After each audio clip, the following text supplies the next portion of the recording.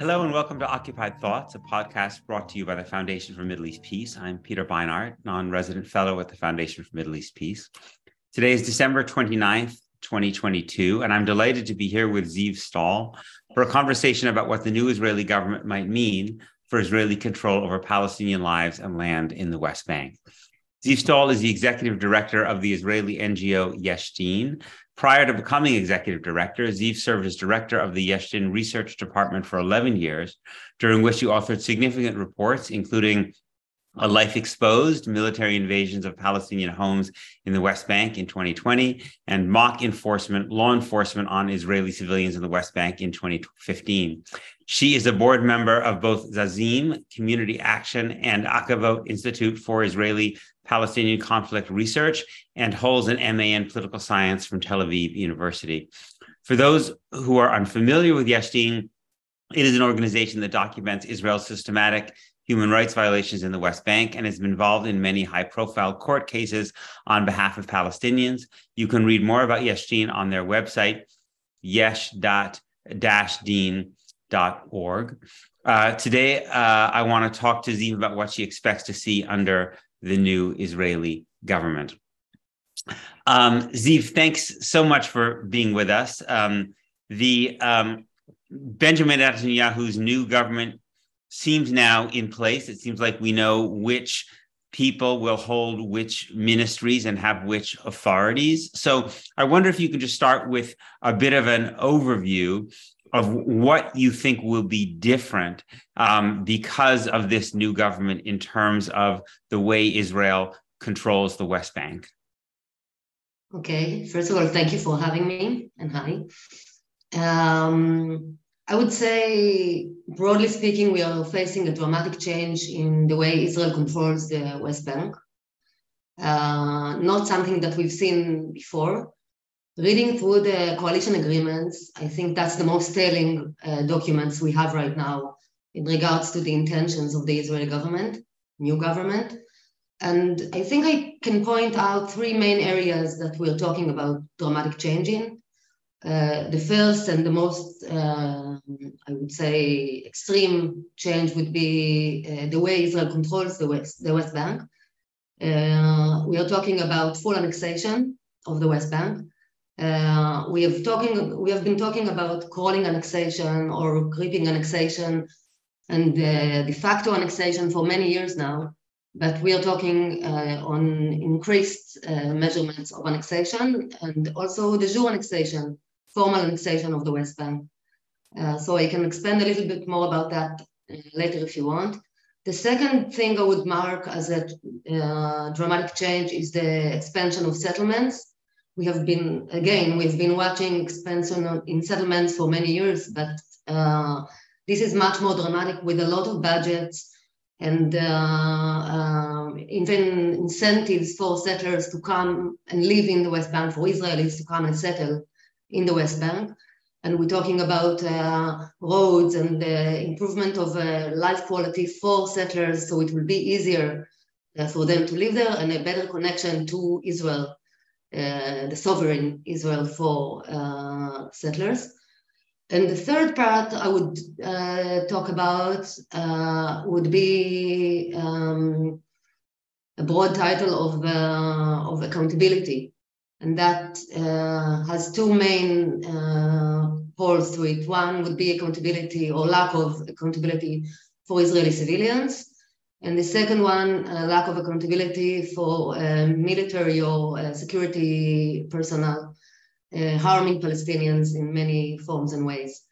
So that would be the three. On top of that, we can also add, of course, the shrinking democratic space in Israel, the danger for organizations such as ourselves, such as Yesh Din and others, and the weakening of the High Court in Israel and many other institutions which are meant to supervise the government and limit its steps. Thanks. So let's start with the first. A couple of years ago, there was all of this discussion in the media about the idea that the Israeli government would annex the West Bank formally, and then that was kind of derailed as part of an agreement that led to the Abraham Accords. So explain why you see this as full annexation, and does this differ in any way to what seemed to be on the table? I think it was in 2020 or so when it seemed like that was front page news for everybody. So first and foremost, there is a very explicit clause within the agreement with Smotrich, with the religious Zionism movement, that says that they're going to inflict the Israeli sovereignty over the West Bank, which means annexation. For those who's less familiar with the legal terms, that means applying the Israeli law over the West Bank, which doesn't apply there right now. There is a military law in the West Bank. So this is the first indication, but we have many others. There is the transfer of the authorities over the civil administration and COGAT to another minister within the Ministry of Defense. This minister will be one of, maybe Smotrich and maybe someone else from his party. So there is also that, it's like civilizing a body which is military in essence right now, and changing the shift, because in occupation regime, the army is supposed to run the business. The army is the sovereign or the replacement of the sovereign while there's occupation. Once you take those authorities and the civil administration is in charge of every aspect of life in the West Bank, especially for Palestinians, but also for settlers, you take that and you put it under a civilian ministry, an Israeli government ministry. That means occupation as well. And we see many other aspects. For example, taking out the legal advisor of the West Bank from the army, also transferring them into a civil body within the government, creating a new office in the government, which is the National Missions Office, which is in charge for settlements and expanding settlements. And of course, controlling the narrative by various means that are specified in the agreements, the historic narrative and the affiliation of the West Bank to Israel and to the Zionist story. And maybe last step I will mention in this part, the retroactively authorization of all illegal construction outposts and shepherding outposts and illegal neighborhoods in the West Bank, which is also suggesting Israel wishing to be permanent, in permanent control over the West Bank, and not treating its stay in the West Bank as a temporary thing like the occupation regime is meant to be. So all of those, putting all of those together, you can see that Israel is more and more, and even officially, starting to treat the West Bank as if it's part of the sovereign area of Israel.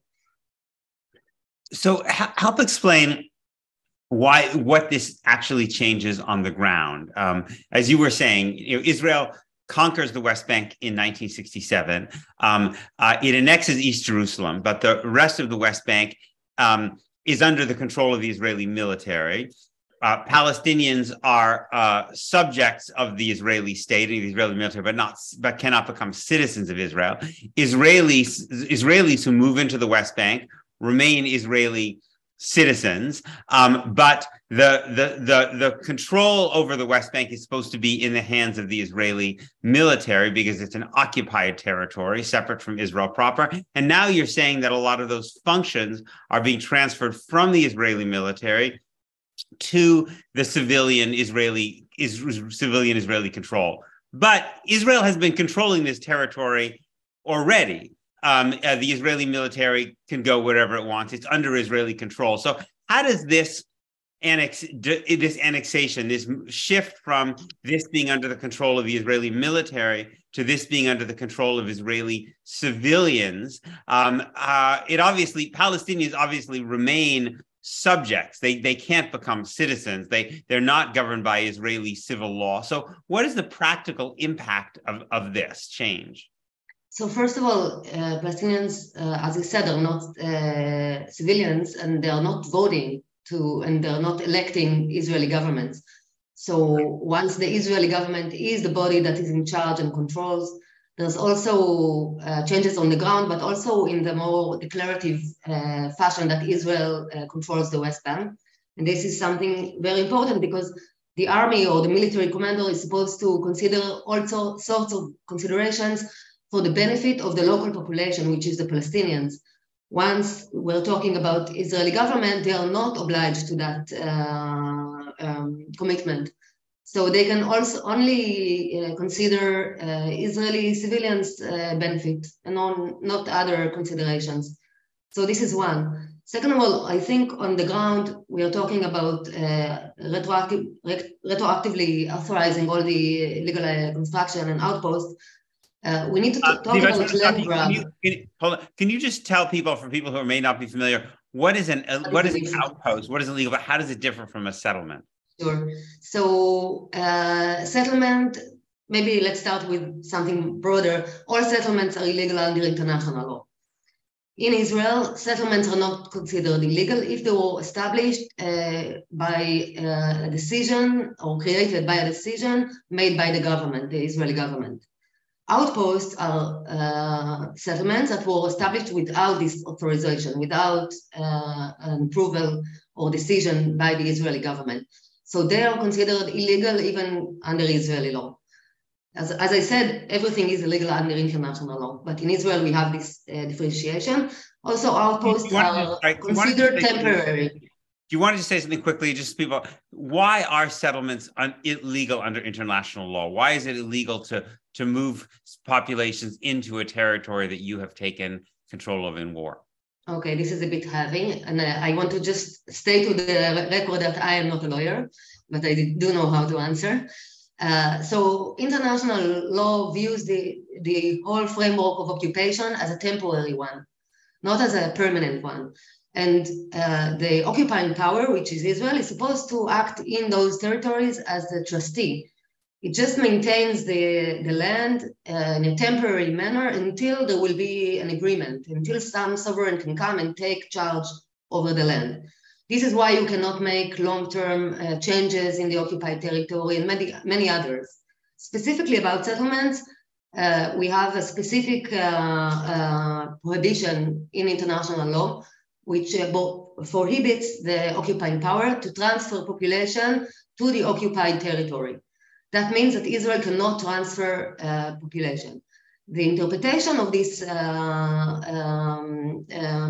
prohibition, which became very established through the years, is not only that Israel cannot forcibly transfer population, it cannot encourage Israeli citizens to move there and to allow them to do so. Israel, as we know, gives a lot of incentives also today to settlers to come and live in the West Bank. It protects them, it provides them with infrastructures and many, many other ways that allows them to settle there.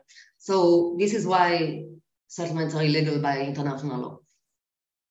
Okay, sorry for that diversion. So there's settlements, and then there are these outposts that were built even without the approval of the Israeli government, unlike regular settlements. And you're saying that there's going to be a shift in the status of these outposts.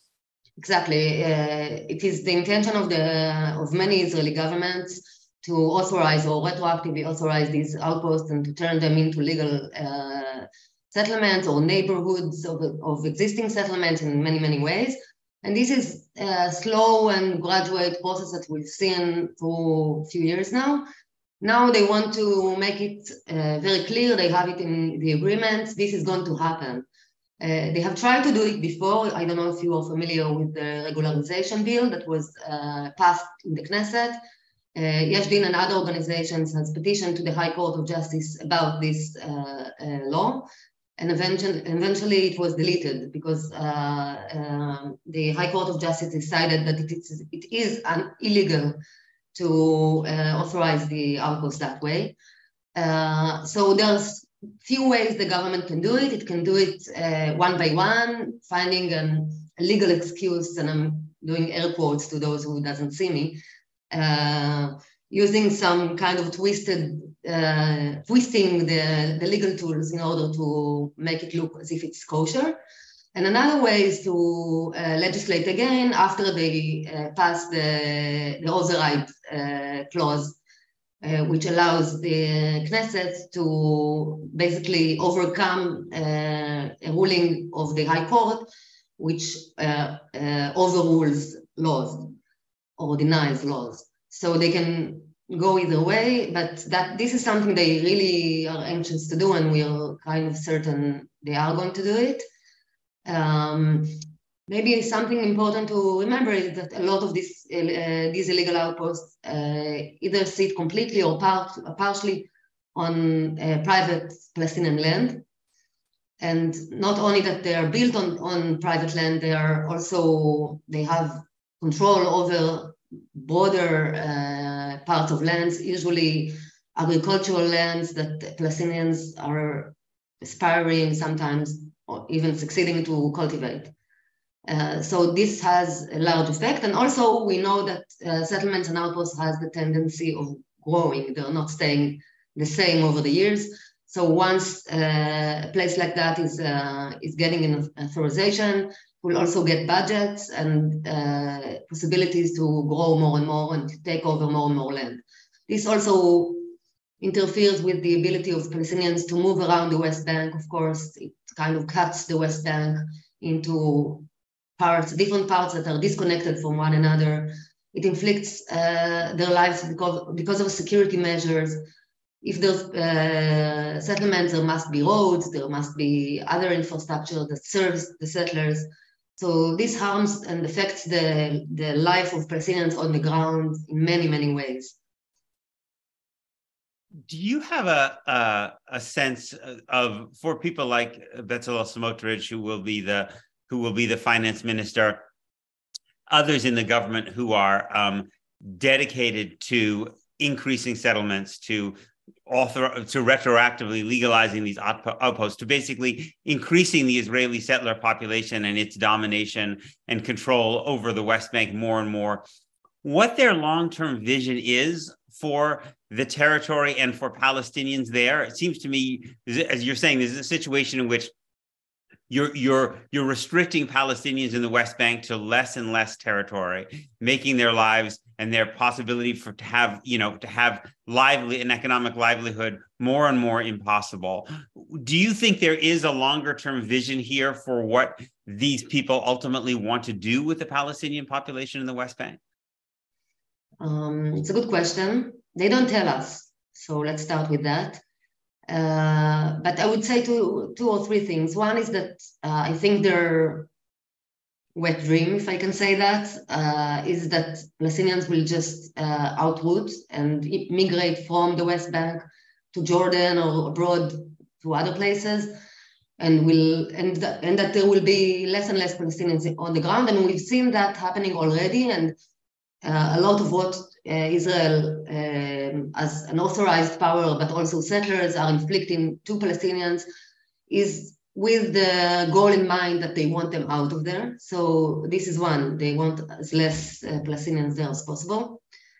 The other point would be that I think when we ask that, we need to ask what is Smotrich and Ben-Gvir and others are planning for Israel entirely, because I don't think they care so much about Israel being a democracy, about Israel protecting human rights, or any other thought that we become so used to think of Israel as something at least that Israel aspires to be. They don't care about those things. So I think this is where it might be going, and if they succeed, probably going.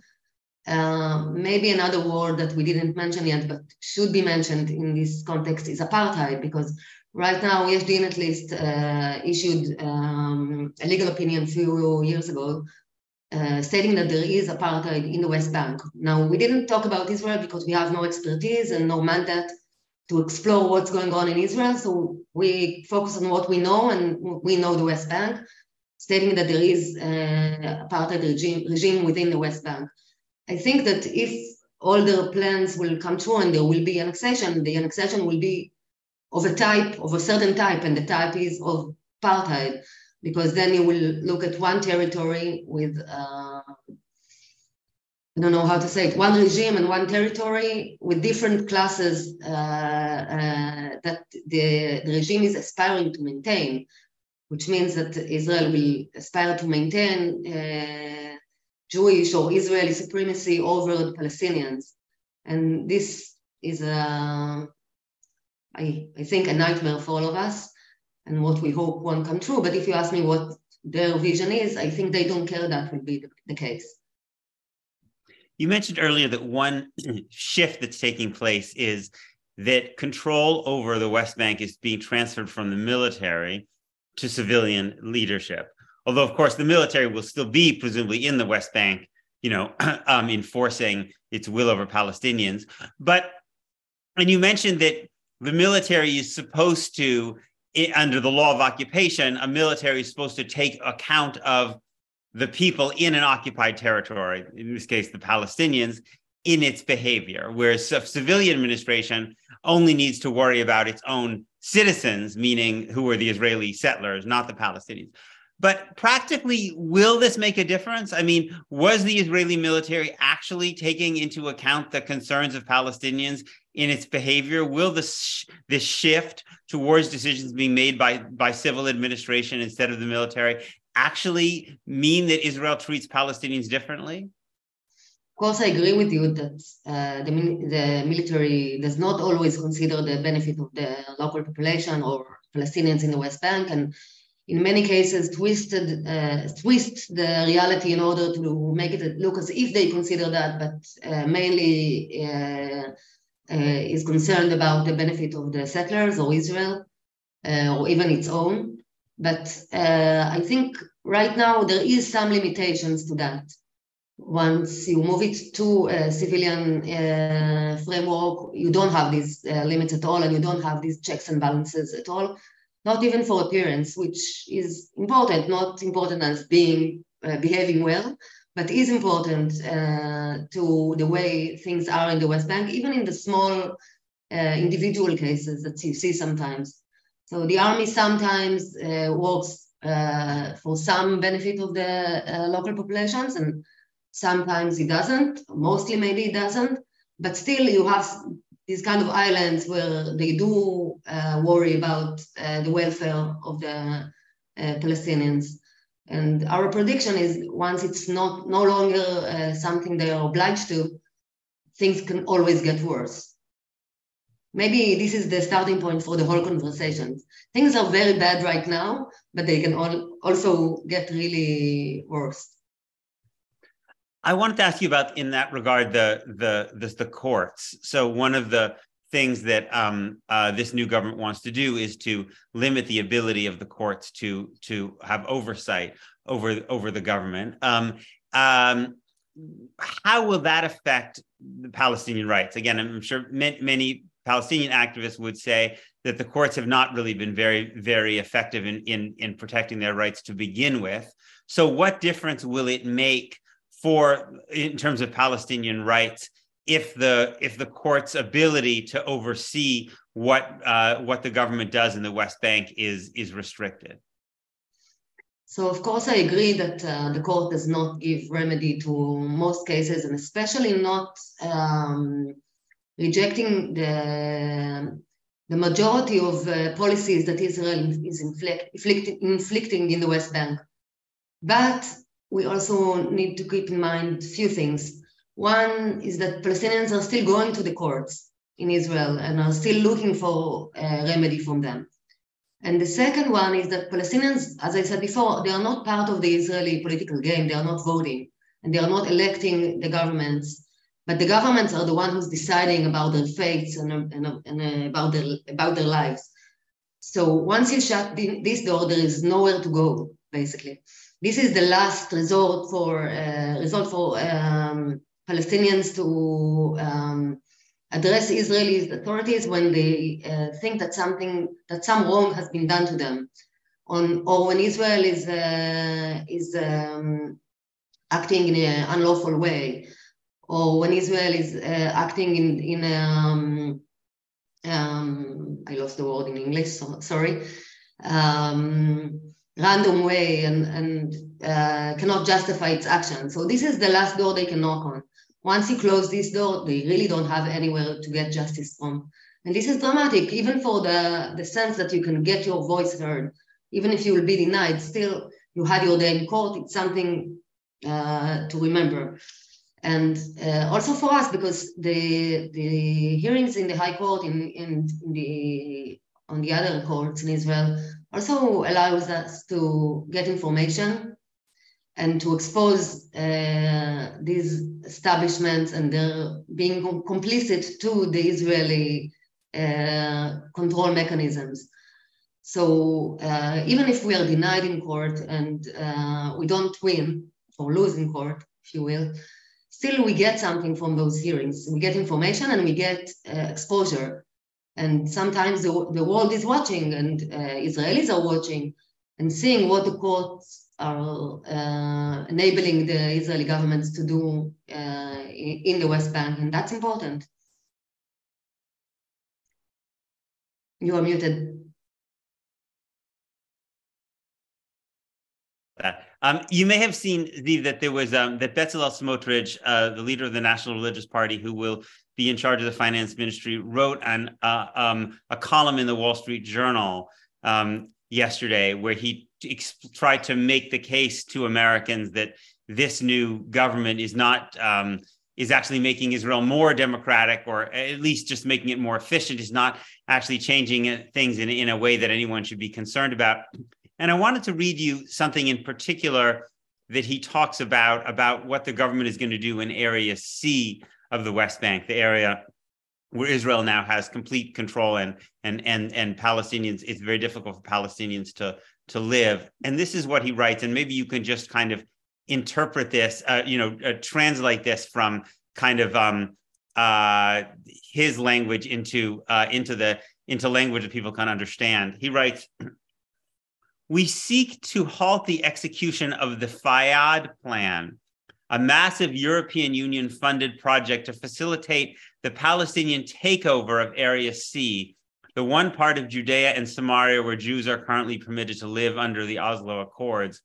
The authority is building housing infrastructure and more in areas that are outside its jurisdiction to surround Jewish communities and other strategic locations in Area A in an attempt at de facto annexation." Then he goes on, says, "This unrestrained usurpation poses mortal dangers to Israelis living there and risks significant damage to the natural environment and to historical sites." So it's really quite a remarkable statement, right, in which he's essentially making it sound the people who are having their rights denied and who are being occupied are the Israeli settlers. But what does he mean when he talks about this Fayad Plan and this idea that that Palestinians are now building somehow kind of illegally in Area C of the West Bank?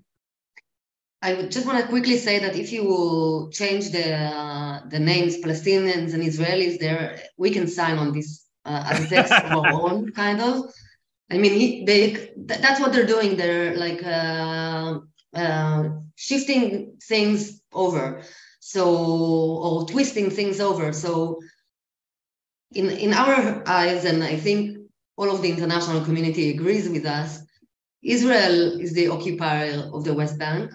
And even Area C, which under Oslo is left under the Israeli control, it doesn't mean that it's settlement land, and it doesn't mean that it's meant for being part of Israel. It means, as I said before, that Israel is temporarily keeping this until Israel and the Palestinians reaches a final agreement, and then Israel was supposed to leave even Area C and let the Palestinian state be built, right? So what they're doing is twisting it around. They're treating Area C as if this is settlement land or Israeli land. We Israelis can do whatever we want in this area. And now the Palestinians... That's about 60% of the West Bank, right, Area C. 60%, yeah. And Palestinians are now considered the invaders. And everything they do there is considered illegal because Israel dictates what's happening in the West Bank, what is illegal construction and what is legal construction. And this is just twisting everything around. Even if we are talking about the heritage sites, as he talks about, the archaeological sites in the West Bank and so on, this is something that Israel is now in charge of because of Oslo. We have the officer of the archaeology under the civil administration, and he's supposed to watch over these sites, again, until there is a final agreement. That doesn't mean that these are Israeli archaeological sites. Even if they have Jewish history in them, still the responsibility is not supposed to be of Israel once the occupation is over. Right. So Benjamin Netanyahu has been going around in the US giving interviews to very sympathetic media. And one of the things that he says repeatedly is, I'm going to be in charge of this government. So essentially, don't worry, because nothing very radical is going to happen because I'm the ultimately the one making the decisions. I'm wondering how you respond to that. First of all, I think I get why he wants to calm everyone down, because this is really scary. Maybe two answers can be, one of the options might be right. One is that he is a liar and he's not going to keep the agreement he signed with his partners. And the other one is that he's very weak politically in Israel. And basically, the fact that he got to sign these agreements and to promise all these things to his partners shows that he's very weak. And what it gives us any guarantee that he will not continue to be weak and will not be able to stop all these measurements. Another thought is that I don't know how much he rejects and objects to these steps. We don't know where he stands ideologically with many of the steps that we're talking about. Yeah.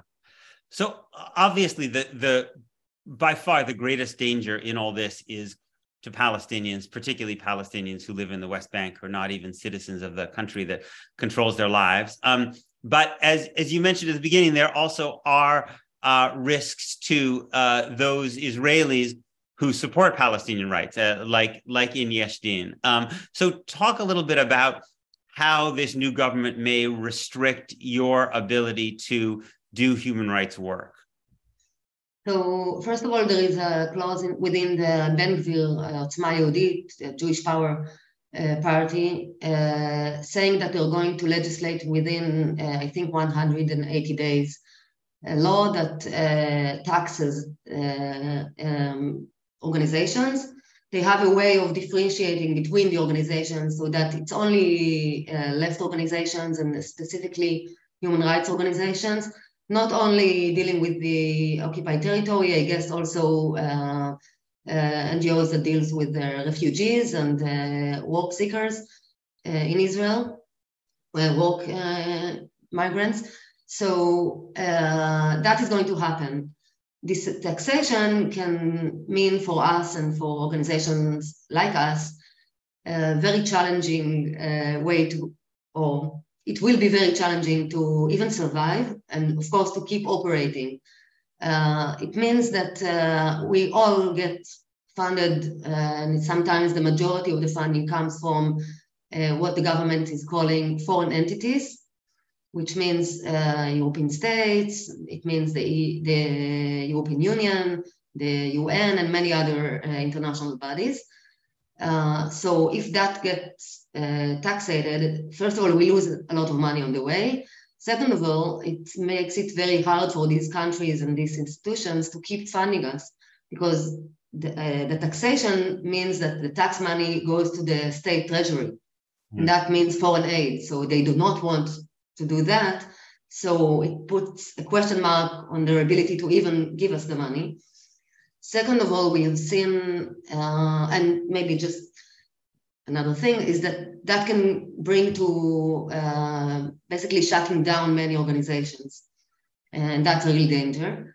Being the watchdog in of what's going on in the West Bank, being the eyes and the monitoring bodies of Israel is doing, what Israel is doing in the West Bank, we are needed.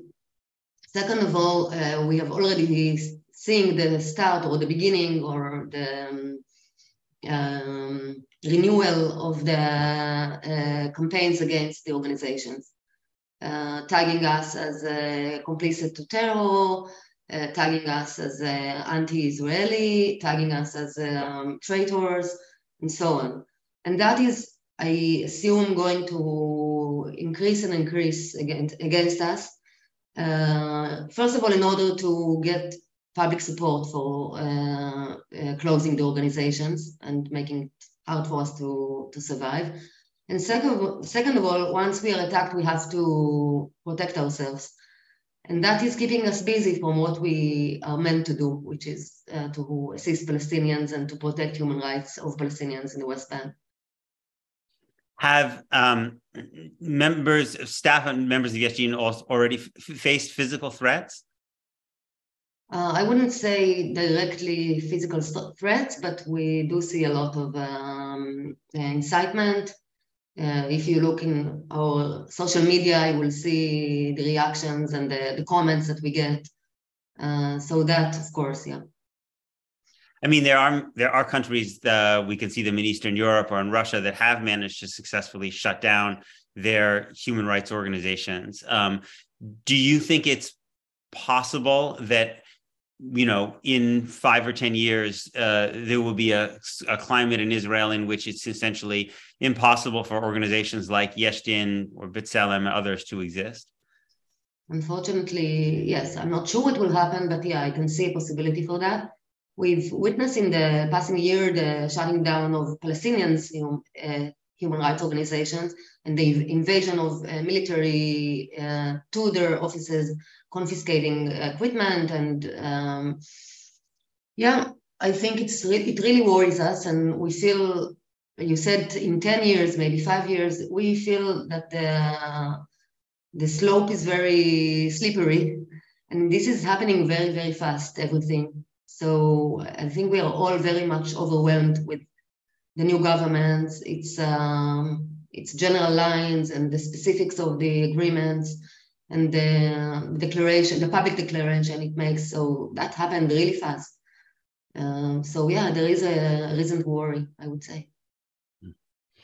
And I guess this is the last question, but under these circumstances in which the possibility for basic human rights for Palestinians seems more distant than it has, more distant than ever, and in which Israeli public opinion has clearly moved further and further away from the kind of equality, rights-oriented values that you and Yesh Din hold. What do you see as the thing that keeps you doing this work under these increasingly bleak circumstances? It's a good question. I think it's very individual. Like each of us has a different kind of inner motor that keeps us going. I can say that for me, I don't have the privilege to ignore it in a way. And maybe I feel better when I feel like I can do something, even if it doesn't work, even if it's very repeating in a way. And it maybe feels sometimes lost, but there is something optimistic about, at least in my point of view, about getting up in the morning and feeling that you're trying to make it a better place. For Israelis, I think this is done on our behalf. This is our country, this is our army, for example, or government, even if we didn't elect them. So we don't have the privilege to say, wow, this is too much, this is very hard, I can't deal with it. So at least that's the way it is for me. And another thing which is much more selfish is that it's very interesting. It's an interesting issue to explore and to deal with. You meet a lot of great people, and that's also satisfying and nice. Well, I would just say, as someone who deeply admires what you do and what Yesh Din does, I think it also has a very important effect for Jews in the diaspora who those who have progressive values who may increasingly grow profoundly alienated from Israel. I think it's very, very important for those people, especially younger people, to be able to see, not just identify with Palestinians who are struggling for their rights, but to be able to identify and see Israeli Jews. Because it creates a form of connection that's built on shared democratic values, and makes it easier for people to struggle here in solidarity. Because Americans can say, and American Jews can say, well, if people like Ziv have not given up, then we shouldn't give up either. We have an obligation to struggle in solidarity with them. So I think that also keeps alive something for those of us around the rest of the world that's very, very precious. Yeah, I think it's in the same way as we feel the solidarity for Palestinians, and we meet Palestinian victims of offenses and people who got their land taken and many others. And in a way, we feel like we have to. That's our solidarity act for them, in a way. Yes. And I think people who are doing the work that you're doing are, in the tradition of the prophets, in the sense that the prophets were not popular, and many of them did not see their moral cries heeded in their time, and yet the work was profoundly important nonetheless. So thank you, Ziv, so much for sharing your time and your analysis. And thank you to our listeners for tuning in to this episode of Occupied Thoughts. Please make sure to check out the FMVP website, fmvp.org, for resources related to this podcast and lots of other great content related to Palestine and Israel. And please make sure you're subscribed to this podcast to stay up to date. You can find us on iTunes, SoundCloud, or Spotify. And you can also watch video versions of our podcast, including this one, on YouTube. And with that, I'm Peter Beinart, signing off until the next episode of FMVP's Occupied Thoughts.